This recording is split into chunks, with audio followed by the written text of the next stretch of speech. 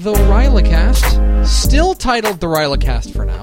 If you have a better idea, then just, I don't know, let us know. This is the official podcast of Camp Ryla, District 5810. I'm Greg Tupper.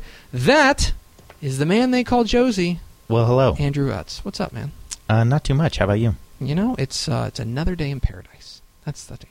And we are joined by a very special guest who will be joining us on this episode. And we'll be talking to her in a minute, but I want to make sure she feels included. Who is it? Ladies and gentlemen, give it up. It's America's sweetheart, Joni Utz. Hey! Thanks for having me on. That's right. Welcome in. How are you? I'm great. How are things at home? He's sitting right here. Oh, Things are great. Oh, man. Thanks. Whew. That went exactly as well as that went exactly as well as I was hoping it would. This is episode 2 of the Rylacast. Thank you for tuning in. Be sure to drop us a subscription or 5-star rating if you like it, or 1 star. I mean, this is a safe space. You can be honest with us. We can let us know. We can take it. Per usual, we will have our normal signposts. Along the way, we will have something to think about. We will have someone to talk to and something to leave you with. We will kick it all off. He's over here just waving his hand. He's calling for the ball. I'm passing the ball to Josie Utz, who has something to think about. Well, thanks, Greg. You're welcome. Something to think about today. I'm just going to jump right into it. I do listen to a few podcasts, if I can put that on my bragging montage. You're cheating on us? Not in addition to this one. Oh, okay. But this original broadcast date, I guess this is where I can come out in the clear. April 26th, 2018, by the TED Radio Hour called Comfort Zone. Mm-hmm. And TED, which I didn't know until didn't know until today, stands for Technology, Entertainment, and Design. But I digress. So Comfort Zone. So this episode was about stepping out of your comfort zone and identifying your comfort zone, which I felt was very topical for Camp Ryla 5810. And so I'm going to ramble, if I may. My man, what do you think this podcast is? So they have a couple of guests on this particular episode talking about just their personal journeys and how they've grown. And all of them had in common that in order to grow, they had to get uncomfortable and step out of their comfort zone, which I thought was interesting because, and one of the guests goes into this, is you're drawn to people that are like you, just naturally. And so you have to, by choice, widen your social world and break your social habit, or else you just get in a rut. And in order to learn new things, you have to get out of that rut. So Tim Ferriss was an author and fellow podcaster on this episode, and he likes to answer 3 questions whenever he's dealing with a difficult decision. He likes to define what the decision is and list out all the what-ifs. And I know at camp we've had some facilitators list the what-ifs. Negative what-ifs are going to happen. Actually, I think they actually list the positive what-ifs of a decision, but Tim says to list all of them, positive and negative. And then the next step is to prevent. What could you do to prevent the defined bullets from happening? And then repair, and then what the damage control is. And I thought that was interesting that what was in common throughout this podcast was everybody had a plan. And I know, if I may reach back into episode 1 of our podcast. Oh, boy, a callback already. William Taft had a plan. And man, I would love if this became a William Taft podcast. It's headed that way. Like, this is just, all this is a podcast built around, like, making sure, like, giving him his due. Basically, what are the costs of staying put? What are you going to lose by not expanding your comfort zone? And I know comfort zone is a cool buzzword that it's easy to put on a T-shirt, but it's different for everybody. Your comfort zone may be sitting at home and playing games and not interacting with the outside world. Or your comfort zone may be, being the party planner, being the biggest extrovert you could be. But I challenge you to think about what makes you uncomfortable. And one of the quotes from Seneca the Young, a Roman philosopher. Oh, yeah. We suffer more in imagination than we do in reality. And I can relate to that. I like that. Yeah, I like that too. I tend to be a worrier. And 9 times out of 10 or 9.5 times out of 10, what I worry about is not at all as bad in real life as it was when I was thinking about it. So, and I think when you step out of your comfort zone and interact with people that are not in your social circle, and social circle can mean physically or in the online world, interact with people that are different than you in whatever difference that is, that you really learn to walk a mile in their shoes. If I can just pull sayings and words from the ether. No, I like that. And I've got a couple other quotes here written down from the podcast. I encourage everybody to just get out there and listen to, obviously listen to our podcast, but also expand your listening horizons as well and just try to learn. I think that's the fundamental breakdown of stepping out of your comfort zone, is learning about yourself and other people. I like it. So that's something to think about. I like that, Josie. Excellent. Well done. Joni, do you have anything to say? Well done. Okay. Well, thank you. I'm trying to help you guys here. Jeez, I just feel the tension. Cut it with a knife. Let's get into someone to talk to, and that someone to talk to today is the lovely and talented Joni Utz. I guess you do have a last name that was before then, but we won't speak that. Yeah, past life. Okay. By the way, I looked it up just real quick. Seneca the Young. Yeah? His dad, Seneca the Elder. Oh. Okay. Joni, hello. Hello. Welcome to the Lion's Den. Let's hear, he got to go on in episode 1. Josie got to go on, and I'm talking just relentless about meeting you and all of these things. It was just, there was a lot there, and I want to make sure that we're fact checking this. But first and foremost, before we get into that, that's a tease. We're gonna get to that. I want to hear your Ryla story. I want to hear what brought you to camp and how you're still involved. Yeah, I was a camper in 2008.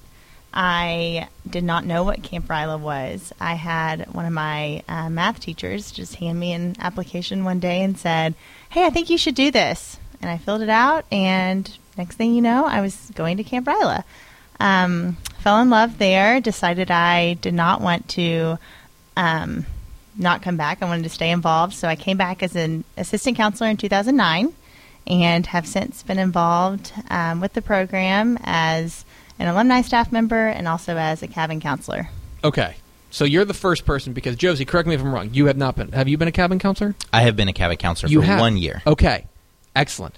I'm very interested. I want you to double team this question, but the challenges of being a cabin counselor, because obviously that is something that is a very, very unique is not a thing, but unique role there at camp. And I'm interested kind of what you guys have learned from just being in a cabin as opposed to just being on staff. Not that any one role is better than the other, but it's so different and stark in my mind. I'm going to let Joni take this one first. So I think the first thing that comes to my mind is one of our founders, Mark Healy, always said that the magic happens in the cabin. That's where the magic happens. And so I think that is so true. Being in the cabin is where you get to see just things that are little things turn into really big things. See the campers just really grow as individuals and just buy into the entire program and just learn what Ryla is and why we love it and the type of person that Ryla can prepare you to be. Interesting. Do you want to just roast your wife now? Yes. Okay. My turn. I personally think, and I'm going to try to caveat this, not to step on anybody's toes, but being a cabin counselor is one of, if not the most difficult roles at camp, and that's not taking anything away from any other role. But like Joni said, like Mark said, the magic happens in the cabin, and you always have to be on as a cabin counselor. There's no downtime. Even the built-in downtime, the 5 minutes where you can walk and go to the restroom, you're talking to other counselors about how their cabin's going. And I think that it's critical, like Joni said. I mean, this is, I guess, just going to be what Joni said is right. My man, I'm trying to lead you down this gilded path. But just walk with me, because I promise you I'm leading you to a good place. Just say, you know what? What she said was spot on. I can see the light, and it is. Okay. Joni, you obviously you're still involved with camp. You've been it's been, I hate to date you like this, but it's been 11 years since you went to camp. It has. Why keep coming back? What do you get out of it? Like as a staff member, because obviously you can want to give back, and that's part of it, but unless you're getting something out of it, like, that's a real hard ask. So what do you get out of coming back? So much. I feel like I use a part of RILA every single day of my life, whether it's just the reminder of the importance of surrounding yourself with the most positive, loving, just compassionate people that care. I think that is something that RILA has really given to me. And I come back because it just gave so much to me as a camper, and it continues to give something to me each and every day. It's given me some of my closest friends. It's given me my husband.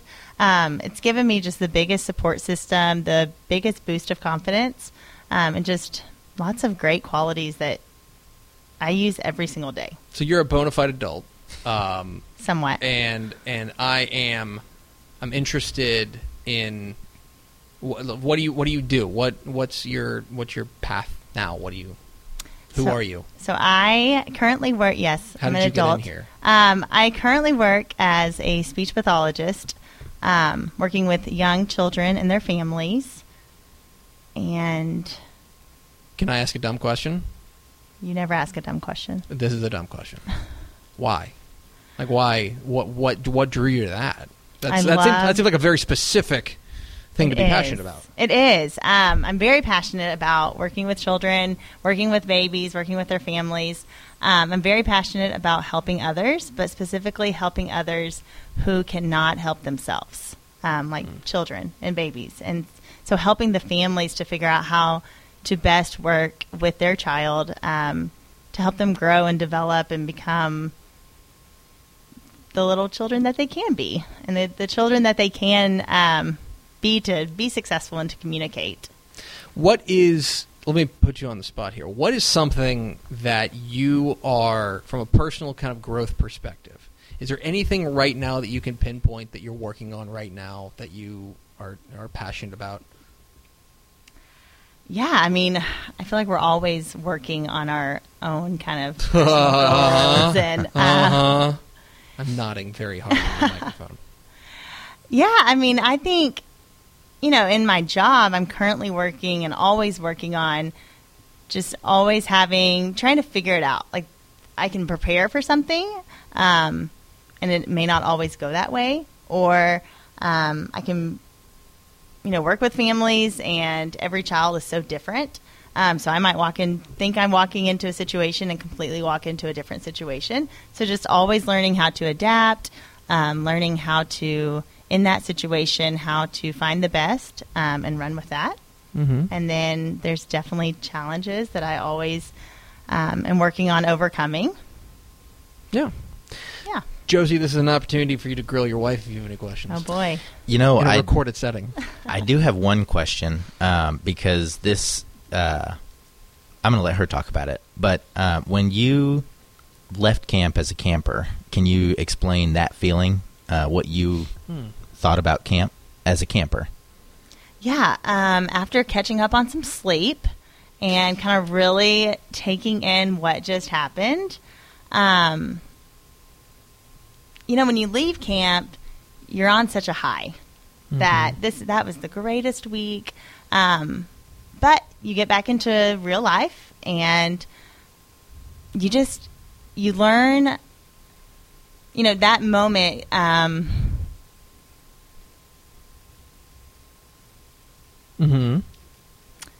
Just always remembering, I don't know, what was your question again? I'm just going to be honest. What your feeling was after camp. Yeah, my feeling after camp is, I want to take everything I learned at camp and take it back to my friend group, take it back to, the athletic teams and all of the things that I was involved in. And you just want to share the unique opportunity and experience that you got to get. You want to share it with everybody that you know, because out of my school, I was the only person that got to go from my high school. That's and I found from my experience, I feel like that's one of the harder parts is you can't make other people around you have that experience and feel those feelings and feel that passion, Right. And so when you come back and you do have all these great lessons and you're ready to take on the world and it's great, you're on fire about it, but then you go and you talk to your friends and you very much you care about these people and you very much want to instill them with that same passion, but you can't. I found that to be a challenging part of kind of the aftermath, so to speak. It's a bit of a negative word, but you know what I mean. That second part of it is, I think, so critical, and yet finding that balance and finding a way to instill those values without knowing full well that you're not going to be able to have that experience, give that experience to other people. Right. It's hard to explain the life-changing moment that you had in a week to a lot of people that weren't there to experience. Okay. You brought some cookies over to my house, full disclosure. I did. They are out of control. What's the secret? I can't tell you. Okay. I can't tell you that secret. My next 7 questions They're were made with cookie-related. love. If it makes you feel any better, I don't even know the Wow, secret. that's amazing. That's right. That's my mom's special recipe. All right, and so now, finally, something I just thought of that we're going to do at the end of it for the end of every guest is you get to recommend something. You can recommend something, a book you read, a website you like, a movie you just saw that you really like, a song that struck you. It can be related to Ryla, or it can just be some jam that you're really into. So, we're going to leave it purposefully vague. Joni Utz, what would you like to recommend? I recommend everyone starting to watch The Office from season 1. Is that what you guys are doing? We are currently on season 4, and it's amazing. It is amazing. It is. Yes. It holds up. It really does. Yeah. Okay, I like that. Okay, so The Office. That's an easy recommend. Yeah. Mm-hmm. That's something. Okay. Yeah, except for I think there's like 15 seasons, so. There's like 8. There's like 9. Oh, 9. Like 8.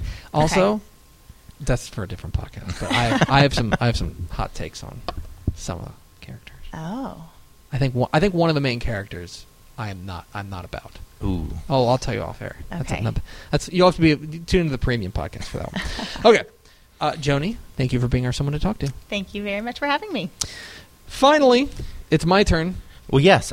So I guess I will take this over. Well, Greg, would you, as the third part of this podcast set, would you like to give us something to leave with? Sure.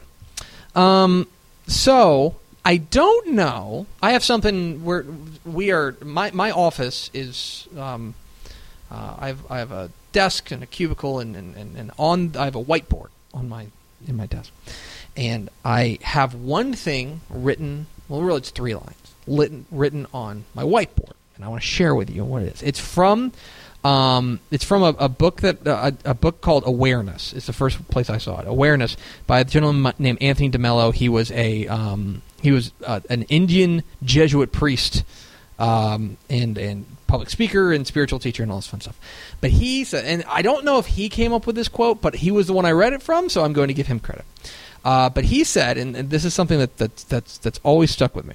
He said that the 3 intellectual feats that are the three hardest things for us to do in life are returning love for hate, including the excluded, and admitting you are wrong.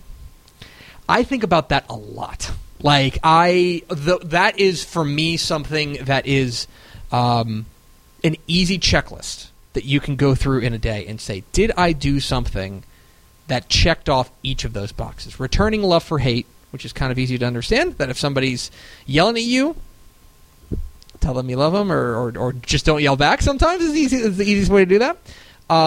Including the excluded, I think that is so key and something to find a way to, that's, if somebody is feeling like they are not part of something, to find a way to let them be part of something, I think is huge.